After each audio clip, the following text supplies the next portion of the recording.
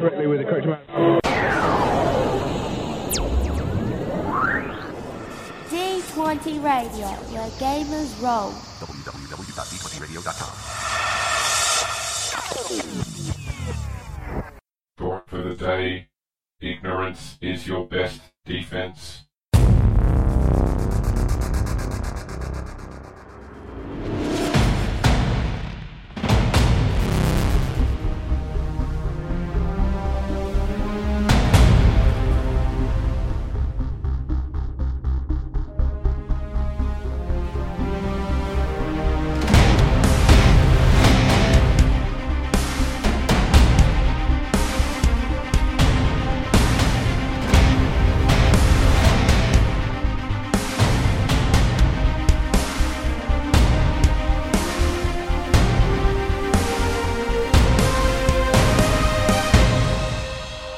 Hello listeners, and welcome to episode 91 of the Grimdark Podcast. This is James. And this is Mike. If you join us for the first time, we're a podcast about role-playing in the 41st millennium.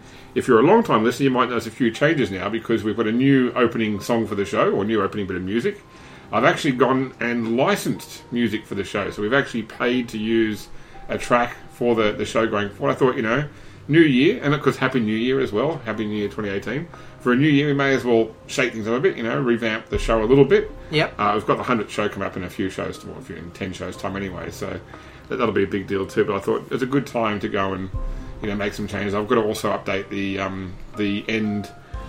legal information end of the show as well, because it still refers to the now defunct Mevio site we got the old music from. It refers to Fantasy Flight being the owners as such, so I'll get that all fixed up. And new year, new show. I'm sure all the people are going to be hanging out to hear the new legal disclaimers at the end of That's the right. show. If you want to, you can fast forward and edit the show, hear that, and come back and listen to the rest of the show, and you might feel more fulfilled. I don't know. So, okay. So anyway, getting back to it, we do talk about Warhammer 40k role playing. Particularly at the moment, we're following the development of Wrath and Glory by Ulysses Games. We also talk about the older editions as well, and we've had some feedback in the past asking us to talk more about those editions. But for today's show, we've got a few things we want to go through. Actually, before we get into that, let's talk about our gaming over the past about a month. I think we did the last show just before Christmas. Yeah, just before Christmas. So that's it. So we played plenty more 40k in the time. Played some D&D. That's it. Yeah. Did you racked up your first one? No, because I still have not won a single game of 8th edition 40k. Yes. Okay, no worries. But, so I racked up an impressive loss. That's right. So I thought I was remember because you were playing at Steve using one of my armies, using salamanders, and the salamanders. I think their rule is, I don't say broken, but it's quite powerful. Which is the ability to re-roll one missed hit and one missed wound every time a unit attacks. So. But no, so I played recently. I walked over Steve's Thousand Suns last weekend as well. That was a bit of a brutal. Yeah. Final victory points 31-1. Yeah, that's it. Yeah. I just feel bad. So I don't want to be that guy that no one wants to play the game because of. So never be that guy. But no, we back into D&D again now. So that game was on a slight hiatus while the GM was working on updating his stuff, and we've gotten back into that now. And in fact, after the last show we were playing a game. After this show we're playing a game as well. We're doing D&D tonight. I think I probably haven't really run much else because we've been obviously had the Christmas break. I went away for Christmas and I took a whole bunch of Imperial Guard and I sat there and I painted while my wife looked at me annoyingly for not looking after the kids. While I was like, I'm on holidays, I'm relaxing. You can look after the kids. I wasn't quite that bad, but certainly I did get a few models done. And actually, our local GW store has it's not a competition; it's a challenge as such. First off, the store wants regular goers of the store to paint 10,000 points worth of figures in 10 months. So by October this year, to have painted 10,000 points worth. Now, I don't think it'll be a problem for the whole store. There's already one person's put up about an 800 point Genestealer army they painted since Christmas. I've thrown in a few figures. I've just finished my Knight now, so my Imperial Knight, so I'm up to about 1,000 points painted since Christmas. Yeah. But, once they've hit the 10,000 points for the store, they're doing a challenge to see if any single person can paint 10,000 points in 10 months. So that's a lot tougher. Yeah, we'll see how we go. Also, because my 6-year-old son has been hassling me for ages getting to 40k, so I finally said to him, okay, what side do you want to play? And Mike, you convinced him that Assault Marines were the best things, you know. I did not. Oh, sorry. It was standard 6-year-old logic. These guys are the best. Okay, if you say so. Yeah, well, that was it. That's it. Your failure to contradict means that, as far as he's concerned, the only Marines he wants to play is Assault Marines. I'm like, okay, what faction do you want to play? Assault Marines. I'm like, okay, well, in Marines, let's just see, what are some more assaulty force? I offered him Blood Angels or Space Wolves or possibly Dark Angels, and he was Raven Guard? Raven Guard. Well, I mean, I wanted to show him stuff he could see at the store as well. So okay. That's it. And he went straight for Blood Angels, so I bought him the Blood Angels starter box, and he's not interested in painting himself. He wants me to paint it, so that'll be a thing for me. And as it stands, our local store's also doing like a finish a start collecting box. It's called Start Painting. It's actually part of the Malign Portents thing they're doing for Age of Sigmar, but local store is actually allowing you also to do a start collecting box for 40k as well. So I'm going to try and get his Blood Angels painted before the deadline of that and submit that for that little painting comp as well. So okay, yeah. That's probably it for our gaming in recent times. You know, I'm sure. Other than some 40k computer games and things like that. Oh, that's right. You've gotten heavy back into Marta, haven't you? Yeah. Inquisition Marta. They just released their latest patch update, which brought in the Psyker. Let's do that in the news, shall we? Yeah, that's it, because we do talk about games in the news. And then that's it. So today's show, we will do the news. We've got another designer diary has dropped from Ulysses that we'll go through. We've also had a listener request for us to discuss something as well. It's actually, rather than just addressing it in our community section end of the show, we might actually talk about it at length in like a whole segment as well, because I think it's quite a cool topic to discuss. Yeah. So we'll do that as well. And then we'll do our regular section and close out the show. So okay. Without further ado, and without blowing out our start time once again by a ridiculous amount, let's get into the show proper. Command acknowledged. Accessing Imperial Archives. Alright, so on to the news. Yep. And we'll start off with the role-playing news. So we mentioned before that there's a new designer diary has dropped from Ulysses Games, done by Ross on Wrath and Glory. We'll talk about the main topic of that in the next part of the show, but let's also mention the fact that as a part of that, or just before that, we saw the release of 6 pieces of artwork of characters from Wrath and Glory. Released sort of sequentially over a few days on Facebook and on Twitter, and you can still find there on Twitter and on Facebook, also on the Wrath and Glory website at Ulysses US as well. Yep. And so first off, I mean, the artwork I think is quite nice, all by the same artist. We've seen 6 archetypes here, all Imperial. I think to a large extent, I'd say that. So we've got a Commissar, Crusader, Ministerium Priest, Sister of Battle, Cispa Hospitaller, and Death God Assassin. And you know, you can say that 4 of those at least are heavily tied to the Ministerium. That's it. Yeah. So I was sort of wondering initially. So I guess I saw 2 avenues for these bits of artwork as possible reasons why we saw these ones. First off was in the Revelations books that we saw at Gen Con, there were some little fiction sections, and those sections are revolved around the same characters except for the Eldar bit, obviously. And one of those included the female Commissar, so I thought maybe these might be like the iconic characters for Wrath and Glory. I've seen plenty of RPGs like to have sort of iconic characters. I see that all the time with Scion, for example, and we saw that with White Wolf in the past as well. We saw it all the way back as far as 3rd D&D when it first came out. They had their set of that's characters. True, yeah, exactly right. Like Litter, the halfling rogue and something. And Millie or something, the monk. Yep. Yeah, because they tried to justify having a monk in this. That's it. So that was one possible thought. That being said, though, in the story, for example, we saw a Space Marine Scout was one of the characters, and that wasn't one of the ones we got artwork for. They just may not have finished all the artwork, or they may not have released all the artwork. There's always that option as well. Let me finish my speculation, and you can do your speculation. So the other thing I thought was, I mean, the iconic characters we saw with Rogue Trader, like with Sarverus, Trask, and that sort of thing, we found out later on they were basically the characters that were played by the design group while they were playtesting the game.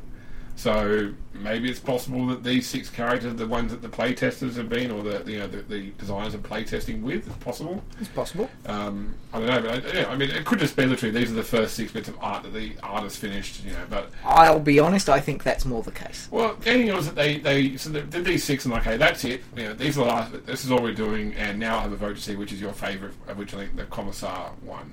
Yeah. But it was done weird. Like the vote wasn't for all 6. It was like, one of these 3 was the first 3 options, or one of the other three was the options. Like, you like the Commissar, Death Cult, Assassin, Crusader, or one of the other three.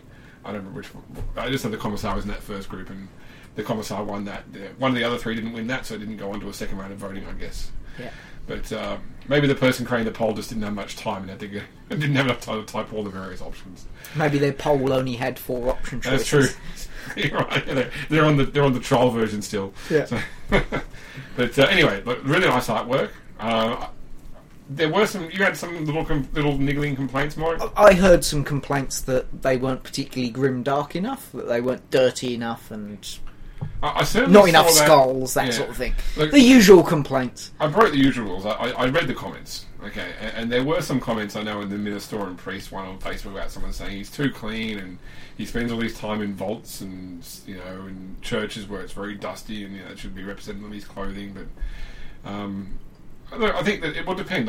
So it comes down to how it appears on the page. Yeah. And looking at Revelations, we saw there was, it was full bleed artwork across the whole page. It wasn't just white background. Looking at what Ulysses has done with things like the Dark Eye, that's very nicely typesetted, very sort of colourful pages. Actually, while I talk about the Dark Eye too, I'm going to diverge here a second. I know that's odd of me to sort of go off topic, but I'm going to do it anyway. So I didn't realise this, but there are actually a couple of Dark Eye derived computer games.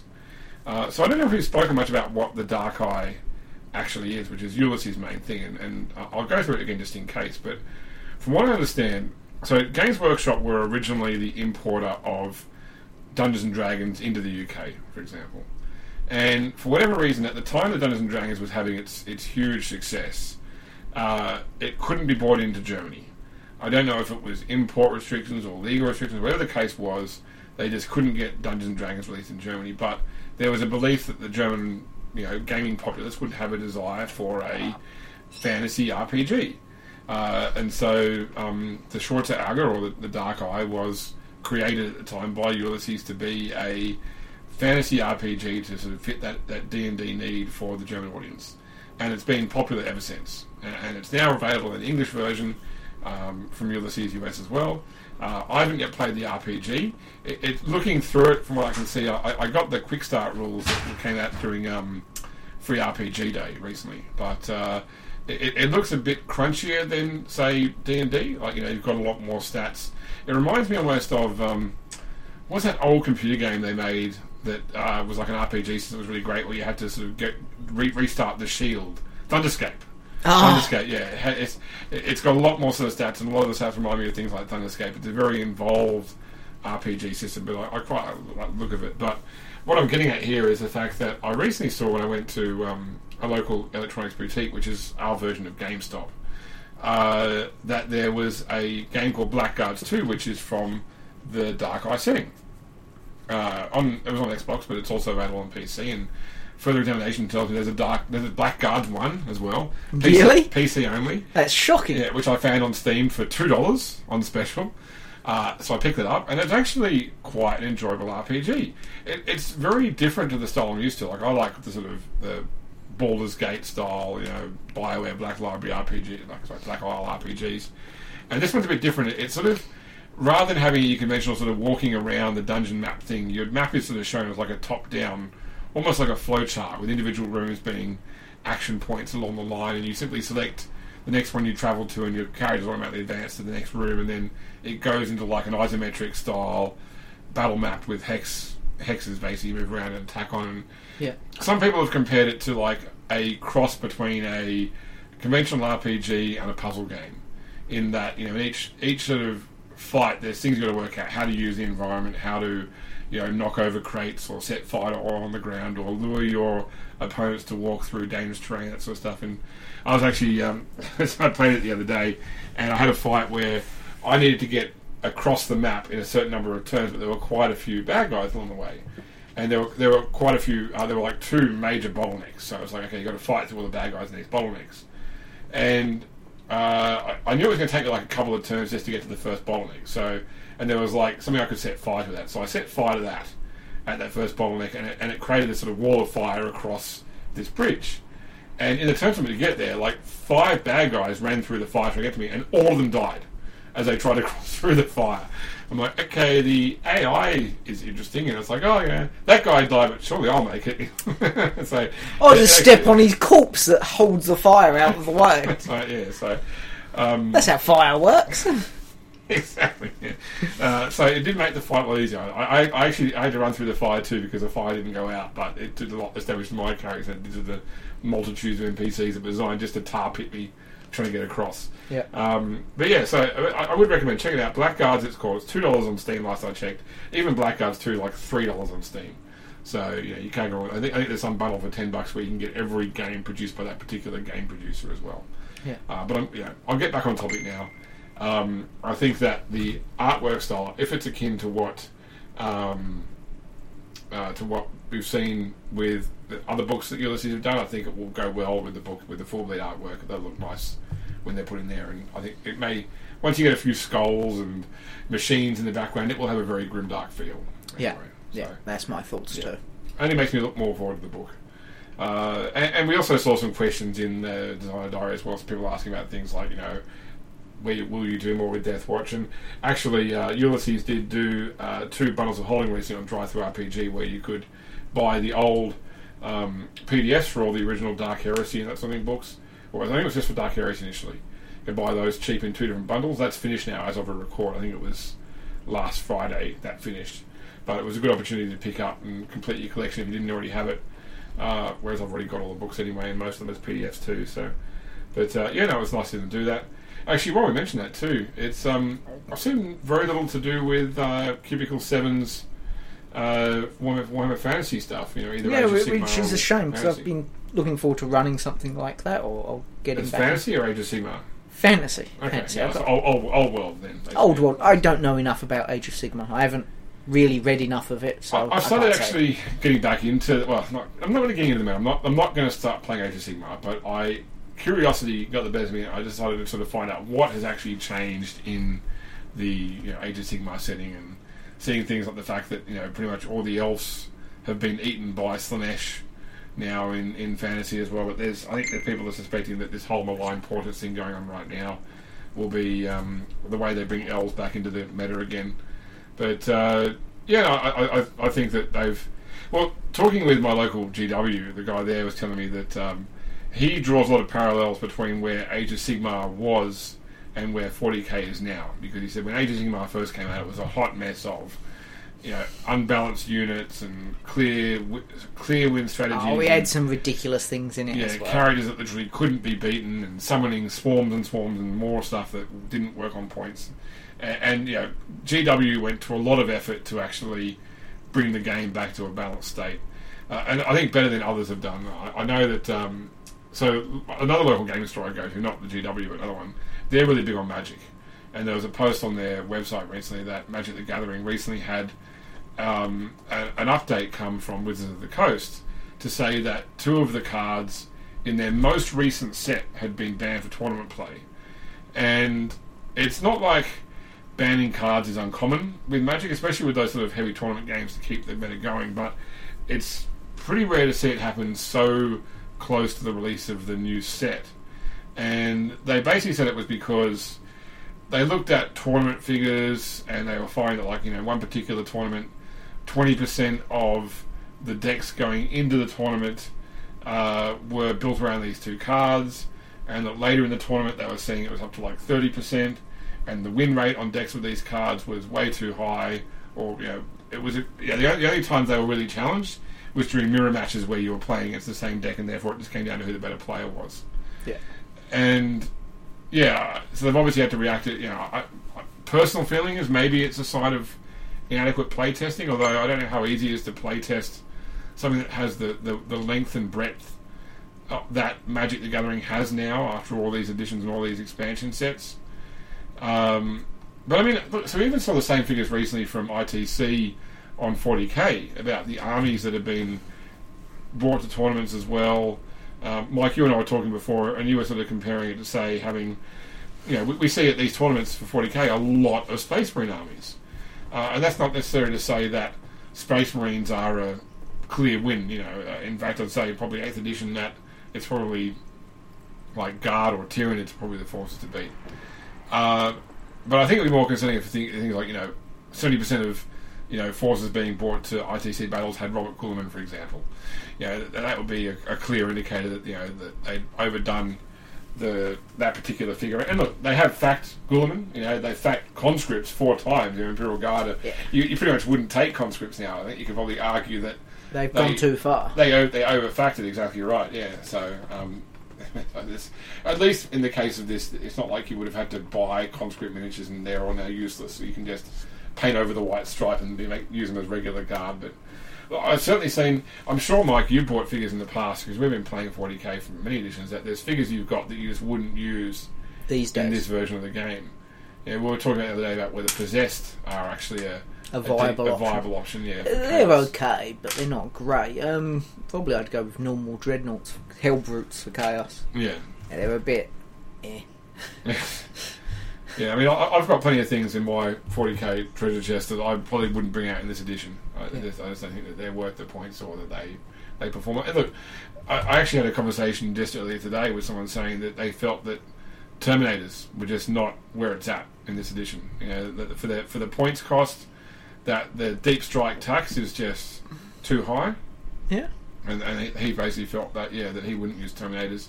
And look, I've certainly seen plenty of beardy sort of ways of misusing Terminators, like giving 10 Terminators all combi plasma and then giving the symbol of selection and having them fire twice and getting off 80 supercharged shots, re-rolling ones if they're within range of a deep striking Chaos Lord as well. So, which is bit messed up. 80 or 40. Still, 40 strength 8 shots, minus 3 AP is or minus 4 AP. Sorry, is a.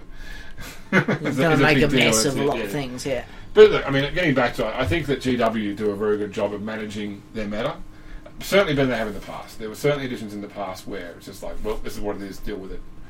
But certainly I think that they've done a lot better now. And so that was the analogy that this guy was drawing, was that Age of Sigmar has gone from being a hot mess to a very well put together tournament-ready game with lots of different options that are all viable. And he feels that they're getting there now with 40k as well. Yeah. We've got 10 codexes. They still need some more. They're going. It's going quite well anyway. Yeah. So I guess speaking of 40k now specifically, what have we seen from 40k recently? We saw Chaos Demons came out. We've seen announcements now for Adeptus Custodes and for Thousand Suns. Yeah. That announcement, so that was I think right on the Warhammer World Day or something. Yeah, the Open Day at Warhammer Open World. Day Warhammer World, that's it. And there was this big, they had the whole leak about the White Dwarf that said next month's going to have gold, lots of gold, and big announcement coming at Warhammer World. Would you say the community were underwhelmed by the Custodes release, or some were? It depends on who you talk to. I mean, a lot of players are really thrilled by it, and then there are others who are like, oh, well, it's just more elite humans, it's just more Space Marines. Yeah. Personally, I'm more of the opinion that it is a big thing. For a start, it's the first new army as an actual army on its own since Tau. Yeah, rather than just a few units. Up until now, them and Sisters of Silence have been pretty much just a couple of troops. Yeah, That's really what the option I is, mean, and they've been around since Rogue Trader days, so it's not like they've just pulled them out of nothing. I think it's a good thing. I think it's a good sign. I see no problems with it. I'll certainly be interested to see the codex, see what's in there, and how much stuff they can have. Well, I guess we'll have to wait and see. Yeah, I guess that's the thing. One of the reasons that I like Space Marines in this edition is because there are so many choices. I can come to the table with so many different army options, and my biggest concern with Custodes would be that, right now they've got, an option. They've got a Custodian Guard, it's a squad that can be customised a little bit, whether they've got Guardian Spears or Shields. But, I'd like to see, they need to have, for me, probably at least 10 total options as far as different troop, elite, HQ... I mean, without seeing the codex, can't really say. And we know for a fact that the Forge World stuff will be available as well. That's true. We've seen that those jet bikes they've got look really nice. The plastic jet bikes look amazing. The old resin ones from Forge World look amazing as well. So it would be good to see them side by side, see an actual comparison of size. Yeah. That's my interest there. So you're going to be investing stocks in Retributor armour paint, Mike, for I don't know. I'm not sure I would go Custodes. I'm interested. Yeah. because it is an army that you could throw together and paint up, and you could have a small model count. You know, easy to do. Have a complete army. 20 models. Yeah. Go from there. And I do love some of the alternate paint schemes. Ixion Hale's black and purple armour. Yeah. There's a paint scheme, you can look that up on Google if you want. Looks very, very nice. Yeah. Yeah, I mean, I'm going to buy the Codex myself. I've got 10 Custodes figures, in my 40k set. So obviously, that requires the entire Codex. It does, obviously, it does. Yeah, that's it. Yeah. And I was just surprised because so I mentioned those ITC stats before. I think that of tournament lists, there were like 1.2% or something of total tournament lists from 8th edition were regarded as Agents of the Imperium, which includes like Inquisitors, Custodes, Sisters of Silence or something. Yeah, but I mean, they didn't have many options. Why would you go into a tournament with Custodes if they've got really like half a dozen options? Really more of a soup army. Yeah. They go in with allies for other stuff as well. And we'll see how they go. I mean, a lot of people have concerns about the fact that they're going to struggle against Horde armies because they've just got too few model count. But I think they've done a lot to try and improve that now with the fact they've got this resistance to smite, or resistance to basically mortal wounds in general in the psychic phase. Because every guy that dies is going to hurt. Yeah, I mean, at the end of the day, any highly elite army will struggle against Hordes. Yeah.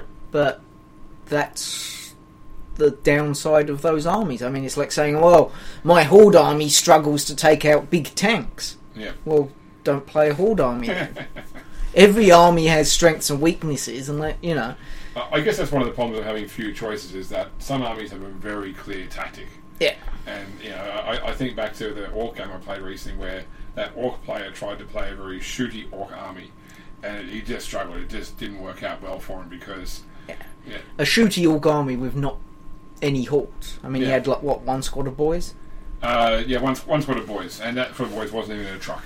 Yeah, see, that's just the wrong way to play the army. It's like from fantasy taking a Skaven army then complaining that they've got low leadership. Well, of course they do. They're Skaven. That's it, yeah. Oh, my undead army's slow. Well, yeah, they're a bunch of shambling zombies and shambling bones. They're going to be slow. You've got to play to the strengths of the army. That's true. And if you try and play it otherwise, you can't then complain that the army doesn't work.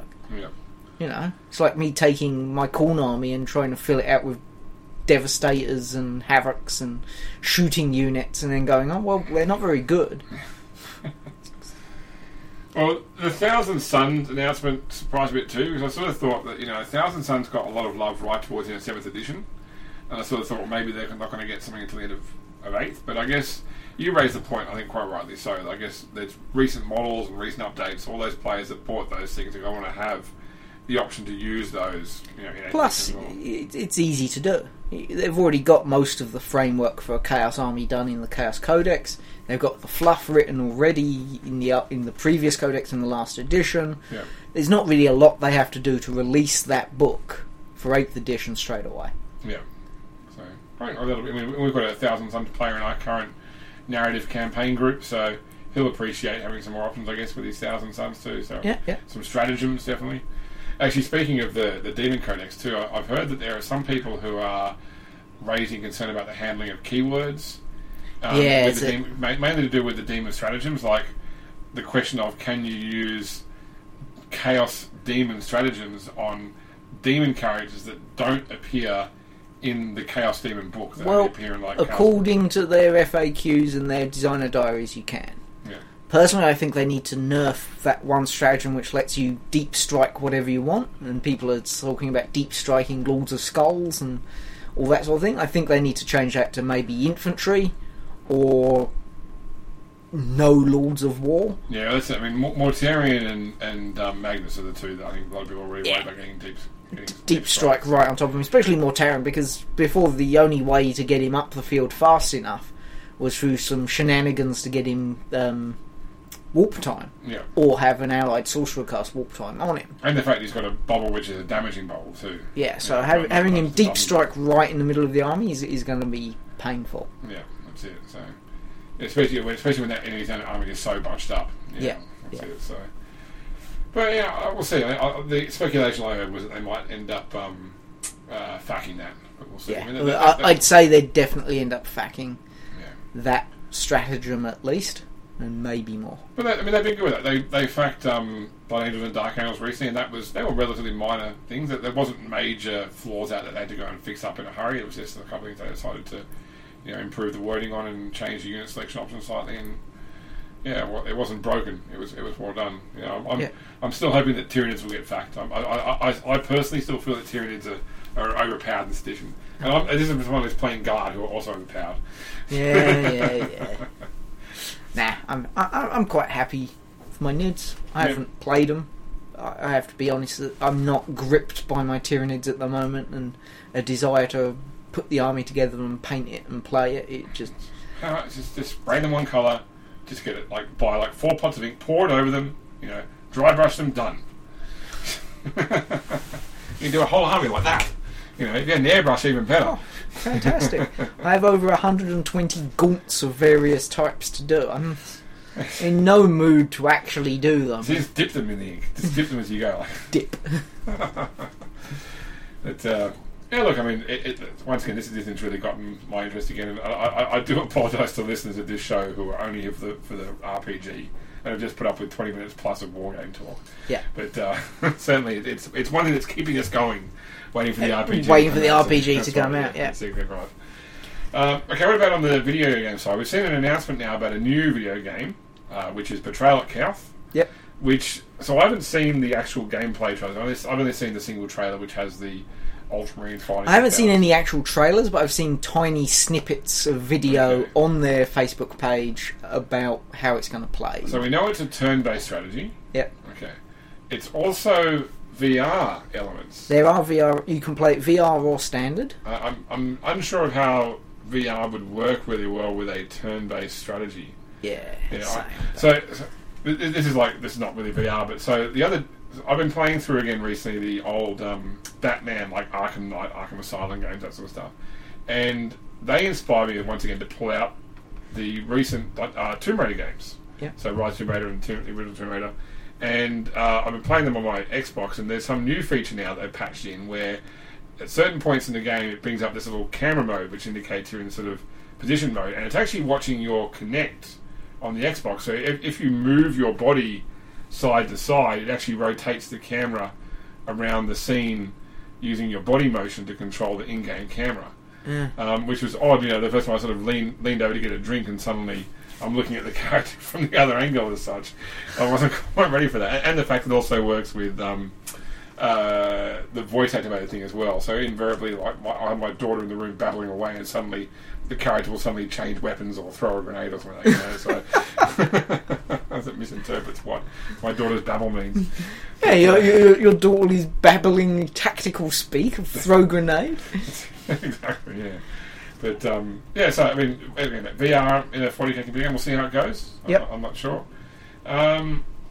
You said before you've gotten back into playing Martyr. Yes. I think I belittled it last time I mentioned on the show, but apparently, I actually did play a little bit myself last night, and it has vastly improved. It's a massive update and improvement. They released the update on the 10th or the 11th, I think it was. Yep. And they brought the Psyker in, so the third character option. Yep. Keep in mind, each option is 3 sub-options as well. So yes. They've got 9 sub-options now between the options. So you've got Psyker now with a new psychic heat system, so they work like laser weapons where you build up psychic heat, which if you build up too much it causes damage to you because you're using too much warp energy. Yeah. Sounds pretty standard. Works well. The game certainly plays a lot better than the first time I tried playing it. Yep. Melee weapons actually do something. Yeah. Well, Bad guys don't destroy cover in seconds. All the stuff which was severely broken's been fixed up, but there are still some glitches that they need to fix. Yeah.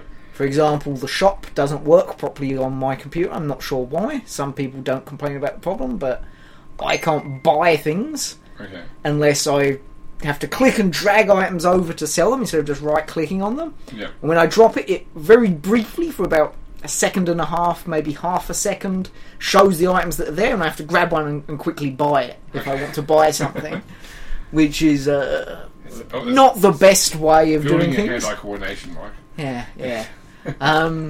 But look, it's to the point now that I would actually recommend it as a, like, you know how you can with Steam you can do the pre-order or the early access buy. Yeah. I would actually recommend it now for that. Like, you know. Yeah, I mean, it is $50, which is quite a lot for an early access game. I will be honest. Yeah.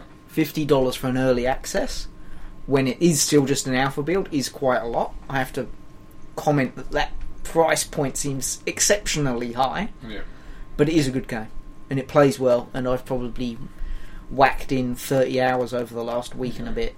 Missing some audio files though. I noticed when I was playing it a few times, like the subtitles would appear for sound that wasn't actually playing. Yeah, and there's plenty of times when you'll see cutscenes and it will have placeholder text written in big letters across the bottom of it and things like that. And yeah, like in transition scenes where it's like for the location it will just show up like placeholder things. Yeah, and I mean, it's to be unexpected. I'd rather they work on the actual gameplay and making sure everything works properly than work on them making it look pretty at the moment. It's still an alpha build. They can make it look pretty later. Yeah, exactly.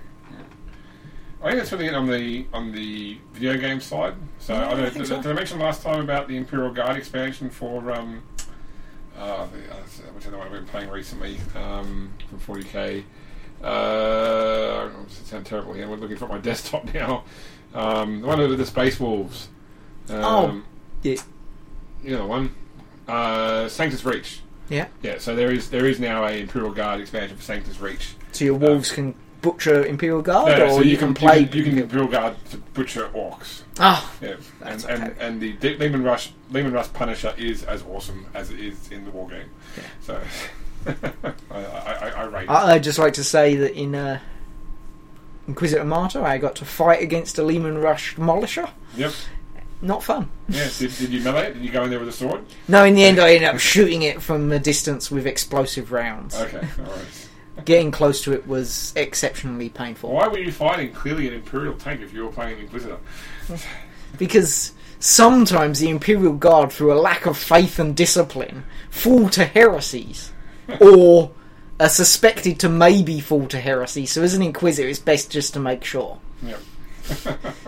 There's plenty of just making sure in this game. I will just point out that you kill a lot of loyalists who might possibly be corrupted. There's one YouTube channel I watch currently for battle reports called Glacial Geek, and he primarily plays Dark Angels, and it seems a lot of his opponents are playing Imperial characters as well, and every time they do a fight he always comes up with a narrative reason at the start of the game for why these two sides are fighting. And obviously when it's another Imperial force it's a bit harder, but he's gotten now towards the point he's using things like, the Imperial Guard was sent here to destroy a Chaos Space Marine force, and in reality there was no Chaos Space Marine force, it was a bad communication, and it's actually loyalist Dark Angels there, but nobody's told them otherwise, so they're just like, they're Space Marines, kill them. Oh dear. Yeah, they've got armor, their armor's dark, they must be evil. Anyway, okay, so let's get out of the news and get into our first discussion for the day. Yeah. Knowledge is power, hide it well. Okay, so let's go into a bit more detail on the designer diary we saw in January from Ross. And it's talking more about character creation. And so we've learned a few new things here. We've confirmed a few speculations we had from our last episode as well, which is that so you've got your character archetype, okay, and an archetype may be described as an Imperial Commissar, for example. And they described some of the pictures that they had on the website as archetypes, so we can at least probably draw a line that there's probably a Commissar, a Tech Priest, a Sister Hospitaller, a Death Cult Assassin, Crusader, and a Sister of Battle as possible archetypes. And looking over to Dark Heresy, which had 6 original archetypes that you could use, I think that these ones are a lot more specific. So my initial thought is there's probably more than just these 6. Yes. Especially because 2 of them are gender locked, being Sister Hospitaller and Sister of Battle. So unless the archetype is a lot more open and it's like, Warrior, which could cover Crusader, but then again you've got Commissar as an archetype in the example they've used. So. Yeah, I think they're going to be a lot more specific, like that. Pretty much like they are there, I think. It is going to be very, very specific, and there could be pages and pages of. Yeah, it's possible, I don't know. So I mean, we don't know exactly how much of a benefit the archetype really gives, or if it gives any benefit. Yeah, well, they said they've got they've got their own distinct flavour, and special abilities set it apart from others. Yeah. So there's obviously, like, things that are unique to each archetype that you could utilise. So it says once you selected your species, such as human, orc, Eldar, and so forth, you select your archetype. Obviously, I'm going to say that probably Imperial Commissar. You can't have an Eldar Imperial Commissar. You're suggesting you can't have an Orc Sister of Battle? Well, maybe not in the core game. But my Tyranid Space Marine is going to be most disappointed. yeah, that's it. Gaunt Space Marine. Exactly. So then it says once you've done that, character creation is very free form, letting you build the character that you want.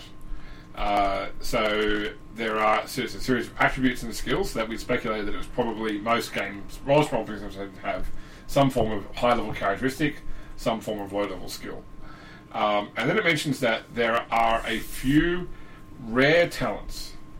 So I want to find that rare talents thing. Now think about the Fantasy Flight and Black Industries RPGs we play with Dark Heresy. It wasn't uncommon for a high level character to have 15, 20 talents. And a lot of those talents really fed into what you could or couldn't do in close combat. So, for example, being able to effectively wield a pistol in one hand and a sword in the other, which multiple characters do in the meta, required at least 2 talents. I'm pretty sure from ambidexterity, 2 weapon fighting. You need ambidexterity, and you need 2 weapon fighting melee and 2 weapon fighting ballistic. So that's 3 talents just to make that effective as such. So I'm going here on the fact that Ross, who is working on this, has a lot of background in Savage Worlds. He did Savage Rifts. His own setting as well. I think was derived from Savage Worlds too. And Savage Worlds is a game system where a high-level character might have 4 to 5 talents. So I'm wondering whether maybe Wrath and Glory, the talents are a lot more powerful, a lot more specific, but also a lot harder to get. Yeah, that's sort of my thinking. I don't know if they maybe use like a leveling system like they had with the tiers in Dark Heresy, for example, and maybe one per that. I'm not sure. Maybe your archetype ability gets better as you get better. I don't know, but yeah, it just feels like each talent would therefore be a major decision and a major point of defining your character. Yeah. So, interesting way of taking it, I guess. Yeah. Says each archetype also provides your character's equipment, gear that you can customise if you wish. So I'm guessing then that a Sister of Battle would get, for example, Sororitas pattern power armor and a Goblin Diaz pattern bolter, for example. Maybe customization. Maybe you could have a St. Kristen pattern bolter, for example. Who knows?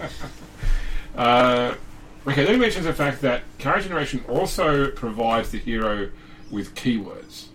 And this is interesting because this keywords thing is something that's come straight out of 40k, the tabletop game. Yeah. That's it. So in the tabletop game, the keywords are used to define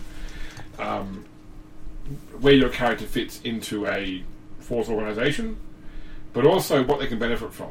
So you look at a lot of commander powers in the game. They will allow characters of the same chapter or of the same regiment, for example, to be able to re-roll attack rolls in the war game. So maybe something similar here, you might find that. What would be an example? So say I've got a influencing skill, that is used to, bring people across to my way of thinking in the game. It might be specific to only Imperium characters. If I'm an Imperial character, I can only influence other. I'm not that good at influencing Eldar. I just don't know their ways. Or influencing heretics, or whatever the case may be. It could be down to things like, I don't know, maybe individual. In Inquisitor Martyr, yep, each weapon or item has keywords associated to it. Okay. So only assassins can use exotic weapons. Okay. It could be something similar to that. Yeah, okay. I mean, we don't know if the keywords are going to be Imperium or keywords are going to be exotic or bolter. Yeah, or flame. Who knows? Yeah, I mean, I sort of thought, looking at the fact that it feels like they pulled keywords from the 40k war game. So I thought maybe they'd use some of those. But you're quite right. There could be things more like along those lines where you've got they're more esoteric terms as such. Yeah. Okay. Yeah. Good. Yes. Evil. It could be. I mean, there might be a demonic keyword, and only someone who has the demonic keyword can use chaos rituals or chaos corrupted bolt guns or demon weapons or who knows what. Yeah. Or it could be a case that the keyword could be fire, and only someone who's got the fire keyword can use flamers and whatever. It depends. As long as orcs get 2 keywords, one being brutally cunning, other being cunningly brutal, I'll be happy. As long as they get the keyword shooty, it's all good. What about stabby? Choppy. Choppy, that's right, yeah. Shooty or choppy. And then you need big shooty as well. Yeah, big shooty. Okay.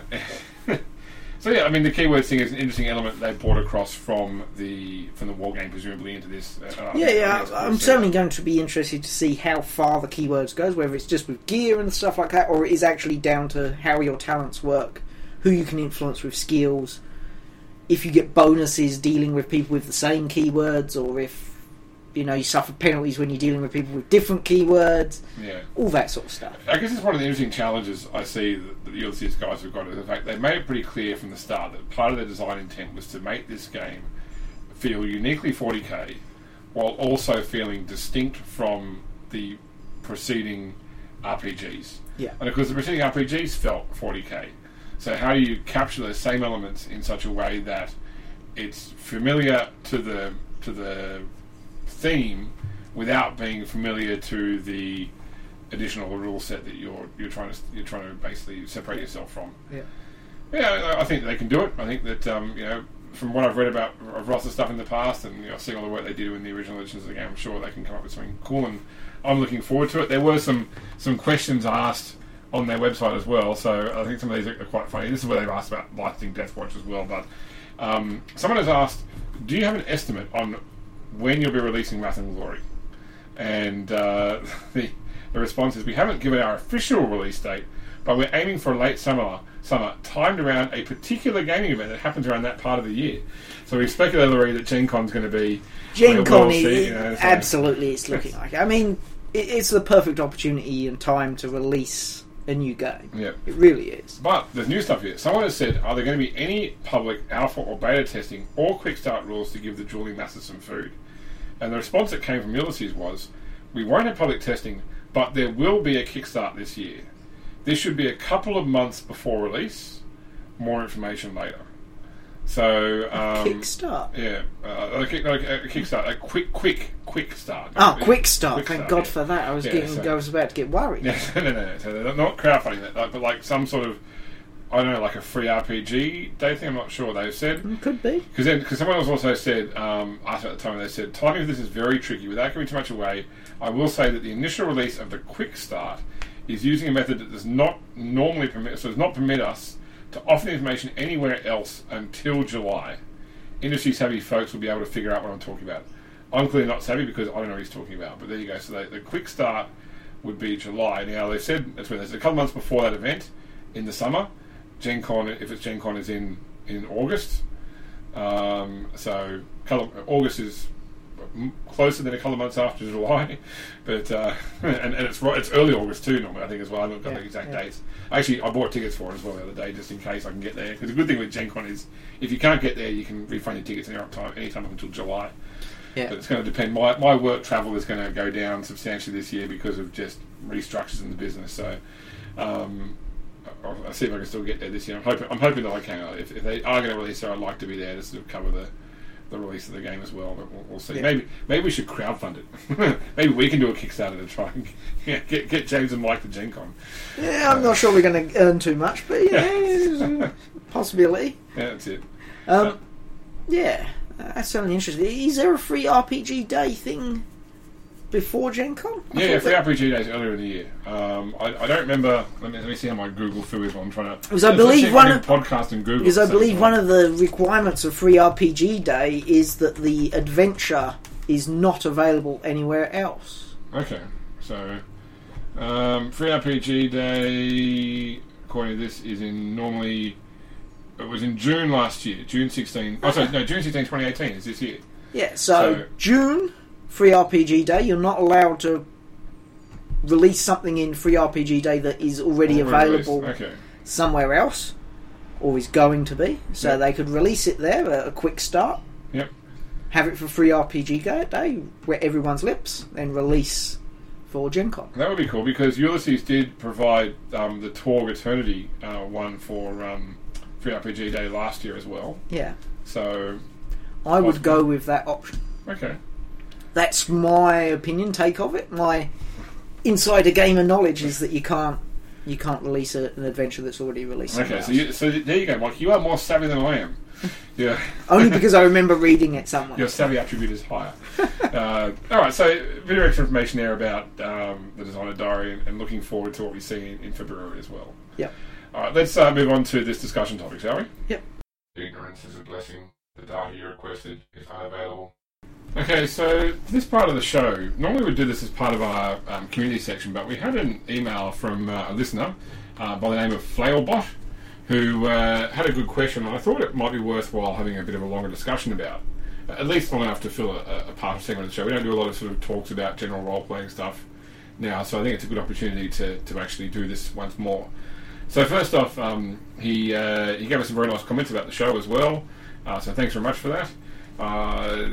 I'll tackle his other question in the community section, which is about what we do our hardware and everything with, but the main part he asked about was that he was interested in what we discussed with Wrath and Glory about having different levels of power level for characters in an RPG.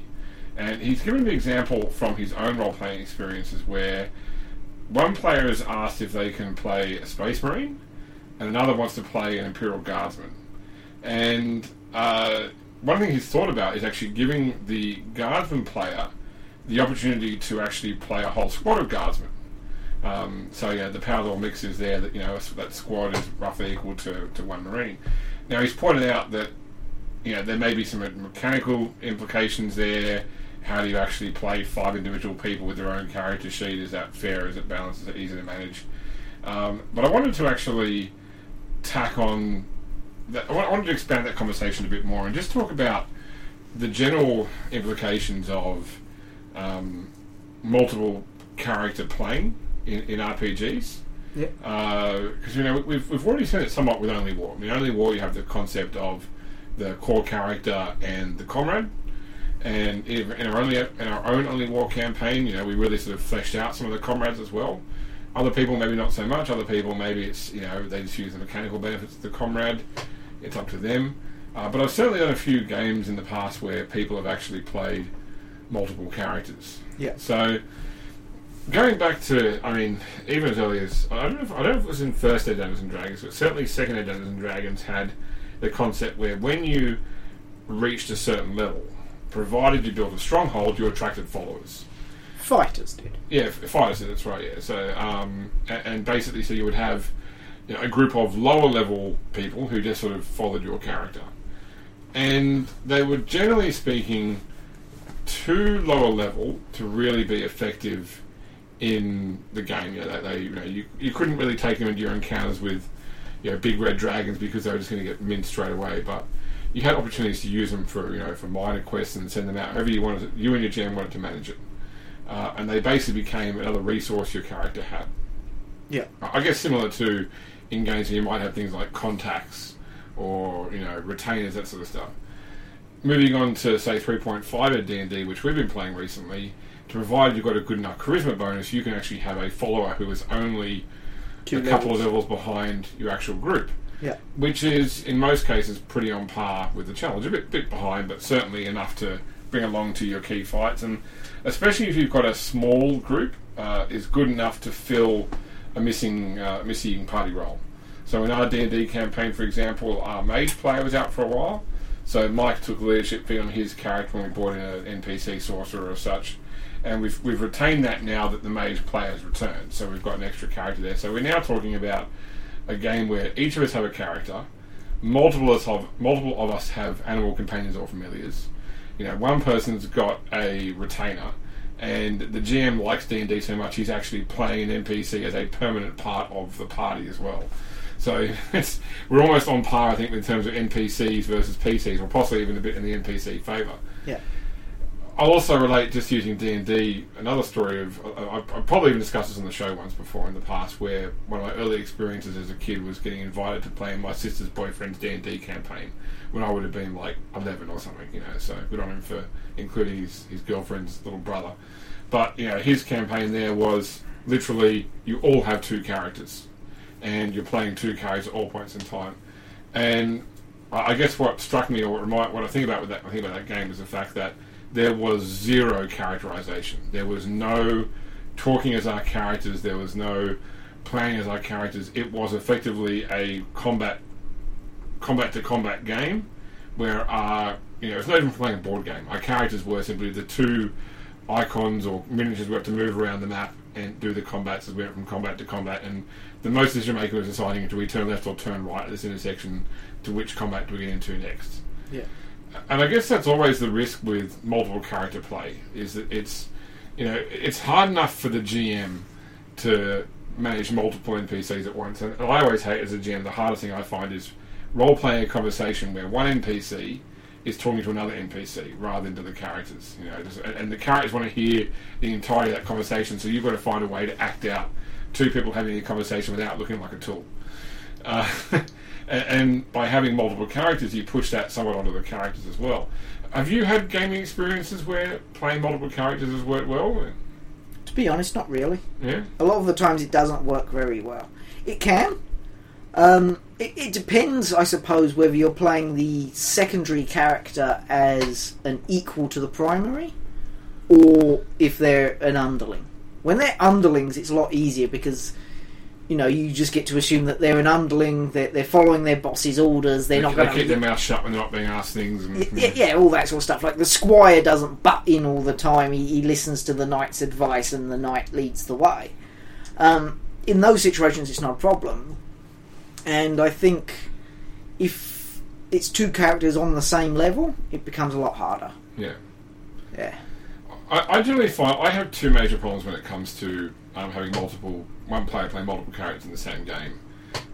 The first one is that I'm pretty bad for this as a GM, but in the past I've been blamed for targeting people's stuff. So if my character owns a mansion, or your character owns a mansion in my game, and I want to have some gravitas, I might have the bad guys blow up the mansion. It's like, well, I spent points in that, and it's frustrating. It's annoying to have my stuff just targeted because it's a soft option as such. And I worry that some GMs might see, if you've got a group of 5 guardsmen, I can imagine a lot of GMs would, they will be dropping like flies here and there. Yeah. You might have a face character who is effectively your lead character, but I really don't see them having an opportunity to survive. Each of them survive very long, to the point that you might start to not even bother characterising them after if they're getting involved in fights in a similar power level to a space marine, they're going to be dropping dead pretty quickly. Yeah. They become fodder, in which case, there is no opportunity to characterise them. They are no different from a servitor or other equipment you might put in your character, because you don't stop to really... But it depends how many there are. Yeah. If you've got 10 guardsmen, you might characterise 3 of them, in which case 7 can die without it really having any impact, and you just have to keep fleshing out the 3. Yeah, okay. I mean, as a GM, you might say, okay, you need to flesh out at least 3 of these people, the others are nameless, faceless nobodies. But there has to be a leader, a squad sergeant or whatever, who is your person in the role-playing situations. Maybe a corporal or 2 that are your actual sort of, lead, lead NPCs, and then the rest are faceless red shirts. Faceless red shirts, and you might characterise the faceless red shirts occasionally, but most of the time they're just getting killed. Yeah. And if you characterise one, like in Star Trek, the only time you ever see a red shirt and you learn their names, you know something absolutely horrible is going to happen to them. And it's the same sort of thing. Yeah. Yeah. My second major issue is that often I see situations in games where players want to split up. So we'll go this way, you go that way, and of course the advice we've given GMs in the past is always to be careful with that and making sure that you give both sides equal playtime. Because there are benefits, I think, to being able to separate out and focus on what this group is doing individually while the other people watch. people that play multiple characters have a tendency, I find, to say, okay, one of me will go with this group, and one of me will go with this group, so that they are involved in both sides. You know, and that player effectively is blocking a bit of time. Yeah, you have to be careful that they're not taking multiple characters just so they can do everything. Yeah. So yeah, I think in those situations where they're splitting up, to say they always have to go together. Yeah. You know, squad coherency. They always remember within 2 inches of each other. Yeah. But I mean, this is a minor thing, but it's typical, I think, for role-playing groups to say, okay, you know, well, we've got a fighter, we've got a mage, so okay, we need a rogue, we need a cleric, that sort of stuff. You know, groups tend to try to fill perceived holes. Even though, like, you know, if I'm running something like D&D, and if I had a group that said I'm going to play 4 mages, that's fine. I'll run an arcane-heavy campaign and not have lots of, you know, melee combat, because that's the sort of group campaign the group obviously wants. But a lot of players do think, you know, we've got to try and have a well-rounded group. And you can usually do that in most game systems with 4, 5 characters. And if you start adding in, you know, a bunch of NPCs as well, I think people that do that tend to try and make those NPCs slightly all-rounders. Yeah. And so they do run the risk of taking a bit of fire from the characters who are devoted to that. You know. Yeah. That's always a possibility. I mean, I think an important thing to keep in mind is, especially with this, we'll go back to the original statement. Yeah. A group of guardsmen. You don't want there to be a tech priest in the group. You don't want there to be an Ogryn and a Ratling. Yeah, because that's right. It's 5 armsmen. Sort of it should be 5 armsmen with a sergeant leading them, and build it around that. Don't make it a full party of characters controlled by one person. Yeah, that's it. Yeah. So, I mean, we've sort of done on the negatives bit there. Let's sort of go on to the more positive side of this sort of thing as well. Because I think it is something that can work where you've got these, you know, asymmetrical gains where you can have one person who's much more powerful. I think one of the tips you definitely have a face character. You've got to have a person who is, you know, the squad leader. The squad leader, you know, the person that you are perceived to be playing at all points in time. So you don't just sit there saying, I've got these 5 different coloured hats, and depending on which colour hat I'm wearing is which PC I'm talking at. Absolutely. Yeah. You want to sort of say, okay, by default, this is the person, unless I specifically quite otherwise, this is who you're dealing with. So you still have that one character, and that the other characters there to simply build out their stats. The other thing I liked about the comrade system in Only War is it didn't ask you to go and make an entirely second character. It basically said that you've got a second character in the wings who has, realistically speaking, 2 stats: name and health level. Yeah. And for argument purposes, any time a stat is actually required, they are effectively a mirror of your main character. So I'd certainly encourage you into that, where you don't go and try and push out different skills, different characteristics, different talents, because once again, it feels like you're going for the total group coverage as a single player. You want to try and make it so that the multiple people you've got are there to bulk out what your character already does with way of numbers, not try to cover as many possible areas, you know, as you can. Yeah. I think that works quite well. So even if you just said, look, you know, here's the character I built as a guardsman. He's lower level than my Space Marine, but he does, you know, he's duplicated multiple times. You know, and it also makes it easier if one dies. You know, if something happens and your lead character dies, you know, you could effectively just say, okay, the next guy with the exact same stats is steps promoted. up and, yeah. Which I suppose takes away the gravitas of character death, other than the narrative and emotional conflict of it as such. It has no sort of statistical change on the game, but yeah, I don't see a problem with that at all. I think a couple of bookkeeping points of view you should keep in mind. Yep. 1 initiative roll for everyone. Yes. Absolutely. And probably run them as individual guys for their attacks. Don't run them as a horde. Yeah. No, I wouldn't play this as a horde. Yeah. I mean, look, I'm looking at game systems like, so I'm going back to D&D for a second here. You've only really played a lot of 3.5. You haven't played much 4th and 5th, have you? Not really. I played some 4th. So looking at 4th is a good example where if you look at classes that had like minions or pets, for example, pretty much if you wanted your pet to move, you had to use your move action to do that. If you wanted your pet to attack, you had to use an attack action that you had that basically triggered your pet. So having having that pet in the game didn't give you a second set of moves, a second set of attacks above what everybody else had. It was simply, I guess, a version of your character who was co-located somewhere else and could do various things, as part of a standard character action.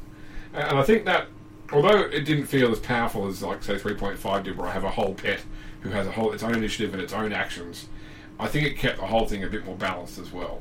It kept it faster, but I'm not sure it would really work in 40k. I mean, okay, so I can use my guardsman for multiple places. That still doesn't put you on the same sort of stepping power level as a Space Marine, which is what we're trying to do. We're trying to balance it out. Yeah, but I mean, could you do things, for example, where, so you've got 5 guys, rather than making 5 attack rolls, and I'm talking here about, let's say, the Dark Heresy Rogue Trader system, not don't know what's going to be in the future, so this is just focused on as a rules thing for what we already have.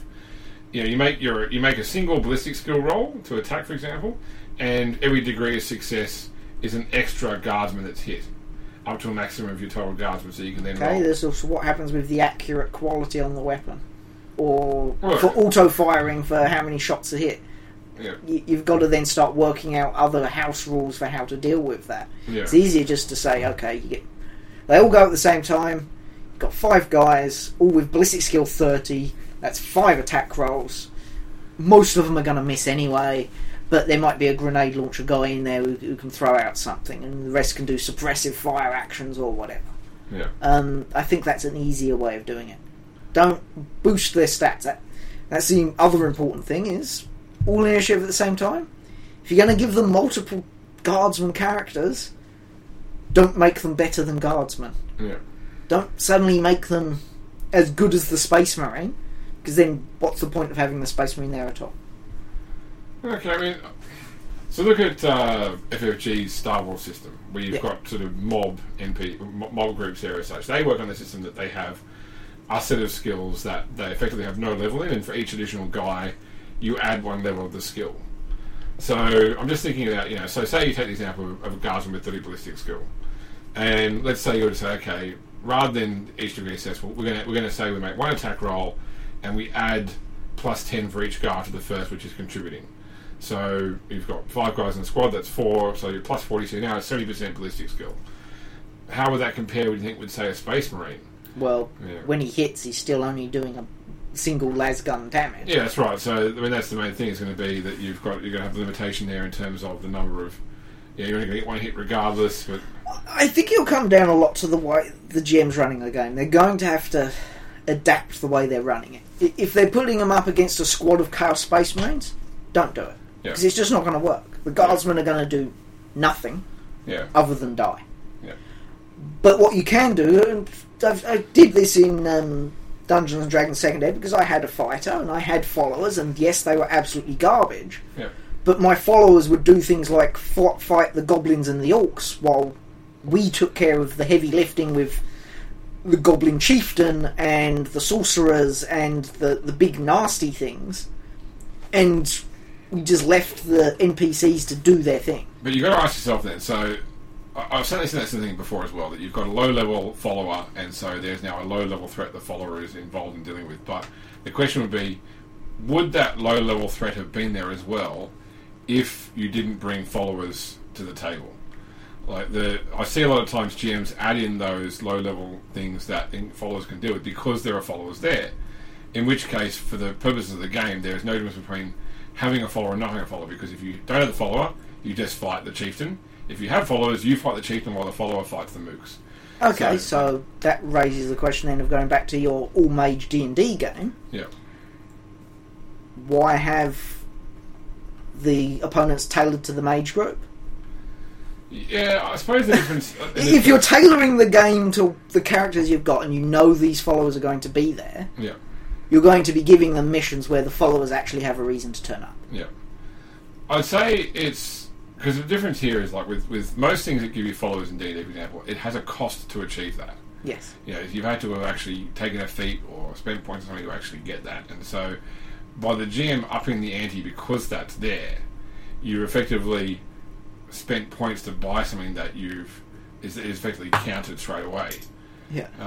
It would be like saying that I take a ability which means that my character is no longer susceptible to fire damage, which means suddenly the GM has all the NPCs start throwing out cold damage.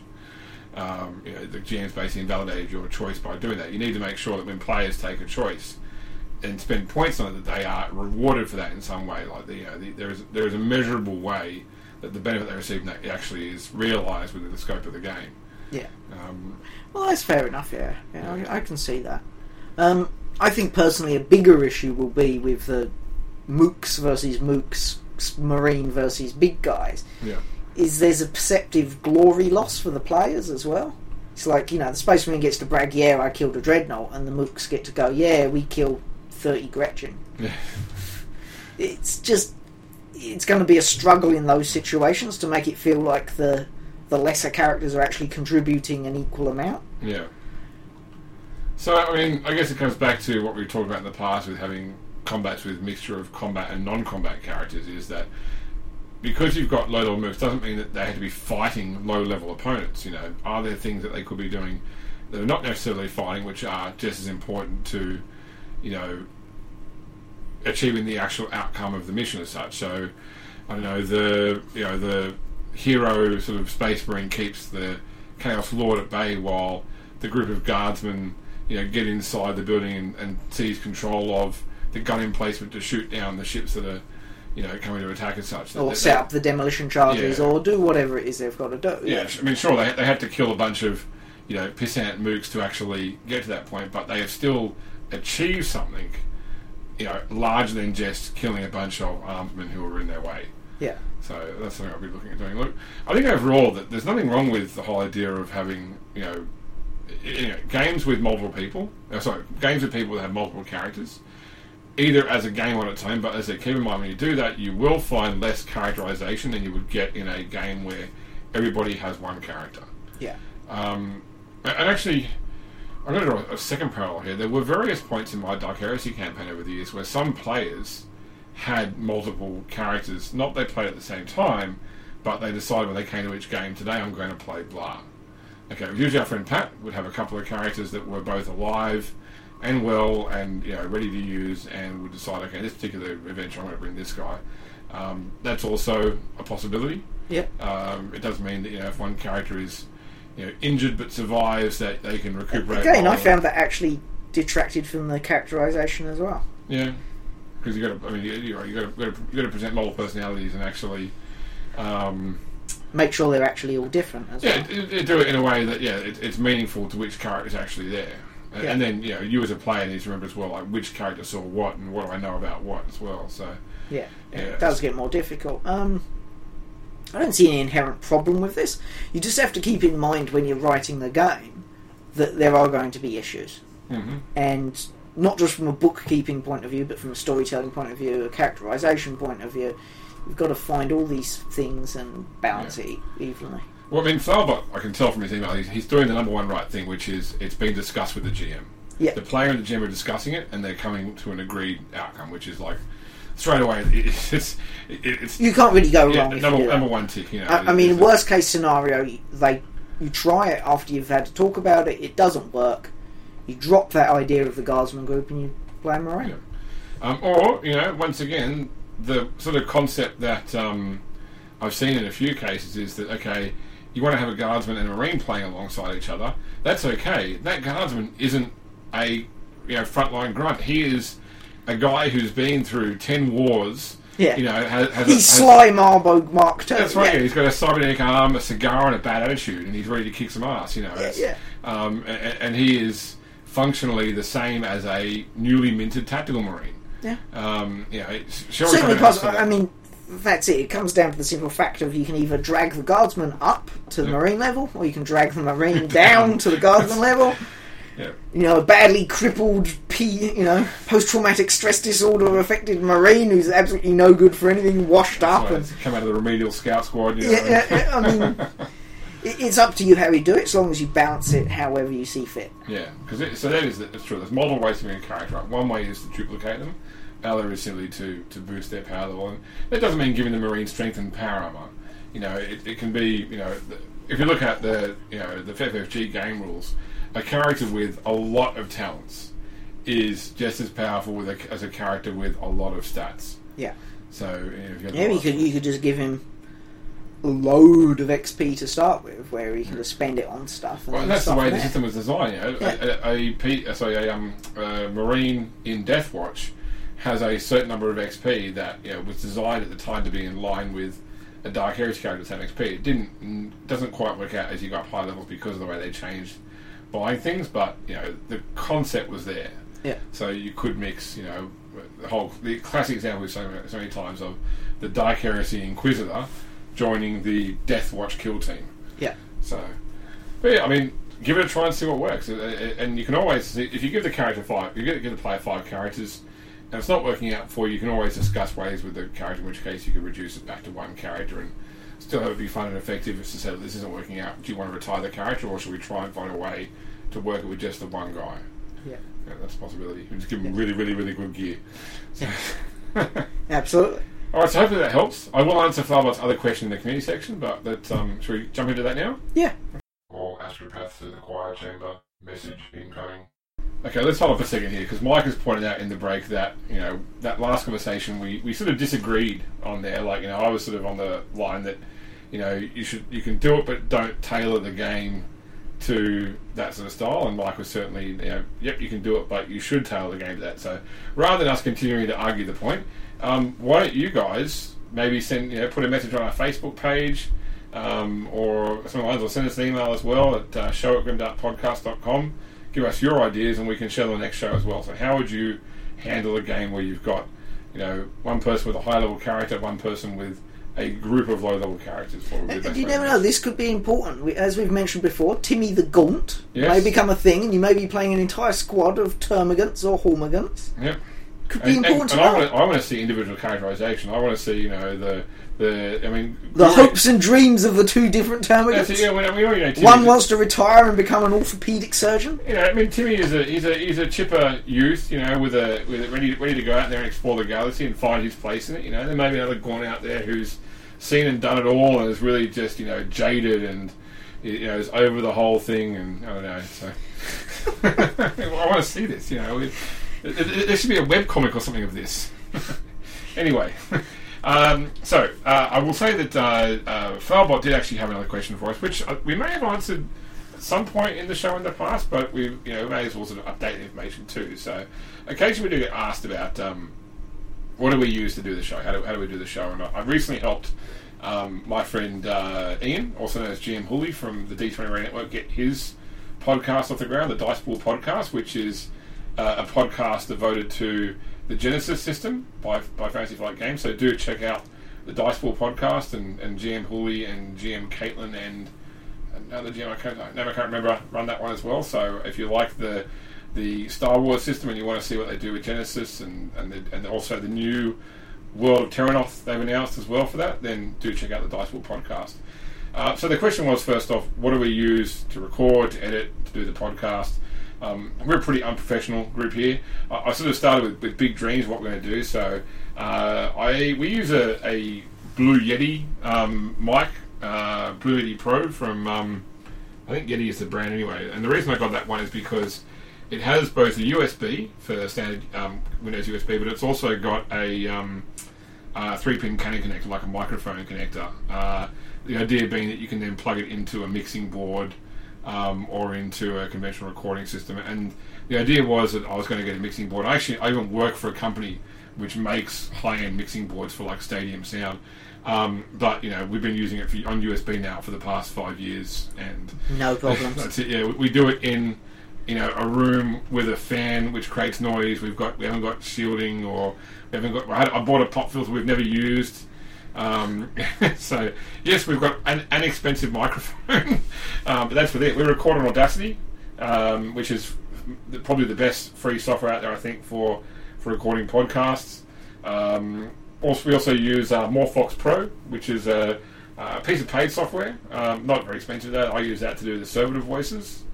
And I also use, I think it's Video Editor Pro is what we use to do the videos for YouTube as well. So that's really it. I mean, we host our podcast through Cleverdot, which is a US-based hosting company which graciously still sells services for unlimited bandwidth. So we've hit some months with the podcast with downloads up to 11 gigabytes. and no problem. We didn't have to pay extra service charges or see slowdowns in our upload download rate as well. So that was really good, and they're well priced too. But if you want to start a podcast, always say record a sample podcast. We would have been into this sooner if I hadn't been discouraged early on. I went to friends and said, look, I'm thinking about doing a Dark Heresy podcast. Like, oh no, don't go to a podcast, do a blog first. Well, if you can do a blog, you've got to do a podcast. But in the end, I said, look, screw it, I'm going to go to the podcast. Yeah, the podcast was better than the blog. Created a sample episode, put it up, got a good response to it, and did it. But another suggestion I can make is make sure you send emails to whoever you want to do your podcast about. Just to let them know that you're doing it, so you don't get cease and desist letters. Yeah, I mean, even if all you're doing is saying, "Hey, we're doing one. If there's a problem, let us know." And we started the show back before GW were cool about it as well. So yeah, it's not hard. You just do it. I mean, they're not going to say no because most of the time they just glance at the email and go, "Oh yeah," but you've done it. You've created a paper trail. That's all you need to do. And look, when we started as well, the guys at FFG not only said yes, but were really helpful. We got in contact with Tim not long into doing the show, and he helped us get in contact with others like Sam and Max and Fish, and they all came on the show as well. So that was really good. Like a lot of these a lot of these games are created by fans of gaming themselves. So they're a part of the community as much as they are contributed to it. Last thing I'll say is that certainly the hardest thing I found about getting a podcast going, if you're not a coder, is creating an RSS file. So the most common misconception I see people getting into podcasts make is thinking that iTunes hosts your podcast. Okay, they don't. You have to have a web server somewhere that the actual MP3 file for the podcast is stored with an RSS file that points to all your episodes. And all iTunes does is syndicate your RSS feed. There's no storage, there's no bandwidth. It's literally just they read. They just create RSS a finger file. point. Yeah, that's right, and put it on their service as such. And the same thing with things like Podbay or Stitcher or any of those sort of things. They just point to the RSS file. And getting your head around the RSS file, if you don't know HTML, takes a little bit of working. If you know HTML, should be pretty straightforward. There's plenty of sites out there which You should be able to Google it and look it up and see a basic template. Yeah, that's right. Exactly right. Just make sure you find one which covers iTunes, because iTunes has specific meta tags you've got to put in just for iTunes, like putting out whether the show is explicit, that sort of stuff as well. So once you've got the initial show up, just got to create an RSS feed, back it up, submit it to iTunes. Takes a week or so. I think it's like they're improving it now. They're going for like 2-day approval times at the moment. But then, there's your podcast started. So certainly, we've had a fantastic time doing it over the last 5 years, and we're looking forward to doing it for years more going forward as well. So indeed. Hopefully that helps. So once again, Audacity, Blue Yeti Pro microphone, really good. We tried the microphones at the very start; they weren't as good. So they sell these at the local sort of electronic stores here in Australia at a few $100s. Actually, I think this one I had to buy from overseas because it wasn't out here yet, but it is actually sold in Australia now. I hope that helps. If you, like Failbot, have questions, please do contact us. Our email is show@grimdarkpodcast.com. Our Facebook page is facebook.com/grimdarkpodcast. Our Google Plus page, which I keep up to date but don't really check that much anymore, is plus.google.com/+grimdarkpodcast. And we tweet through @grimdarkpodcast as well. Sparingly. Hey, I've gotten back in. I tweeted pictures of my Imperial Knight as I was building it as well. One picture anyway, just the legs, because I was very proud of my base. Yeah. Okay, I'm one of those people that a lot of my older miniatures just have unpainted black bases. Or Goblin Green. Goblin Green with Salamander Green edging. Oh. Actually, I will tell you that I was cleaning my office the other day, and I actually found a bag of the old Citadel colours I still had. So I had some bleached bone, I had some burnished gold, chaos black. Were they all completely solid? Generally speaking, the lighter the colour, the worse condition it was in. Okay. So the white, the bone, they were just solid masses. The washes were all still good, and a lot of the darker colours, so the chaos black, the ultramarine blue, the dark angels green, they were all good. The only kicker was I debated whether to keep them or not. And the problem is that I think that, from what I understand, when they changed from the old colours to new colours, they also changed the Pantones. Yes. and so I couldn't just go and use. They also changed the ultramarine. medium they use as well. Yeah, so I couldn't just go and use ultramarine blue on top of Macragge blue and have, there'd be a clear difference in the paint. So in the end, I said, look, nostalgic. Okay, put it in the bin. Done. So. Flesh wash is the only difference there. There's loads of people who still desperately use flesh wash. Well, after I threw it out as well, I was telling the guy at local GW, he was saying you should have kept the washers because the washers they had were really good. Yeah. The old Citadel washers. Oh, the old Citadel washers, there are people always desperately after them. I see it on Facebook all the time. Okay, well. It's strange, but yeah, they're big fans of the old flesh wash. Yeah, well, if you want to go to my local council garbage tip, you might find the bag of... It's one of those old... tan Citadel bags, the little plastic bags. Yeah, you can try and find. No, that. it's all right. Yeah. I'll pass. Not that desperate. Get it on eBay. That's it. But yeah, so I have been trying to. What was the other thing I posted about the fact that I discovered recently that I obviously talk too much about 40k on my phone because occasionally my phone will offer things that are clearly 40kism. So I was typing. I think it was like last night on my phone, and I inadvertently left out the space, so it was just like LASTNIGHT, and my phone offered Las Pistol as a as a predictive text. Yeah. So yeah, so I posted out on Twitter. Just little funny stuff like that. If I get a couple of likes, fantastic. If not, then who cares? It's Twitter. But anyway, so but we do also post out new shows there as well. So yeah, it's a place to follow us. And what we also do is we do like and tweet a lot of the stuff from Ulysses. From Fantasy Fight if it's relevant, from GW if we can. So we do follow and also retweet those services. And we contra-post with a lot of podcasts. So things like, once again, the Dice World podcast, the Total Party Thrill podcast. I'm tired, it's late. But yeah, the Pizza podcast we do also post with on Twitter plenty of times. And yep. Yeah, I love that community of podcasts through Twitter as well. So okay. Anyway, if you do have something to say, please do contact us. We'll have another show coming up. Probably, I'm thinking this like one show a month is working right now, up until the new game comes out. Once the new game comes out, we'll be trying to put it out more. Yeah, because we'll be able to talk about things like these archetypes, once we know more about what they are. The setting material more as well.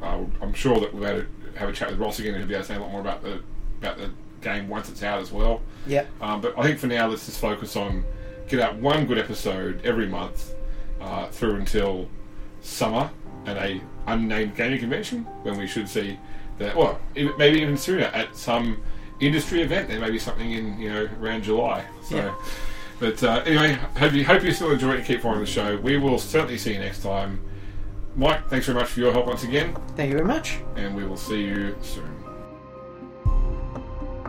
This podcast is not endorsed by or affiliated with Games Workshop or Ulysses North America. Warhammer 40,000, Wrath and Glory, Dark Heresy, Rogue Trader, Deathwatch, Black Crusade, Only War, and all associated properties are trademark and or copyright of Games Workshop Limited. Ulysses North America is a trademark of Ulysses Media and Spiel Distribution GmbH. All other materials are trademarks of their respective owners. All original content is copyright of the Grim Dark Podcast. All rights are reserved by their respective owners. Our theme music was composed by Jens Kuhlhoff and is used under license.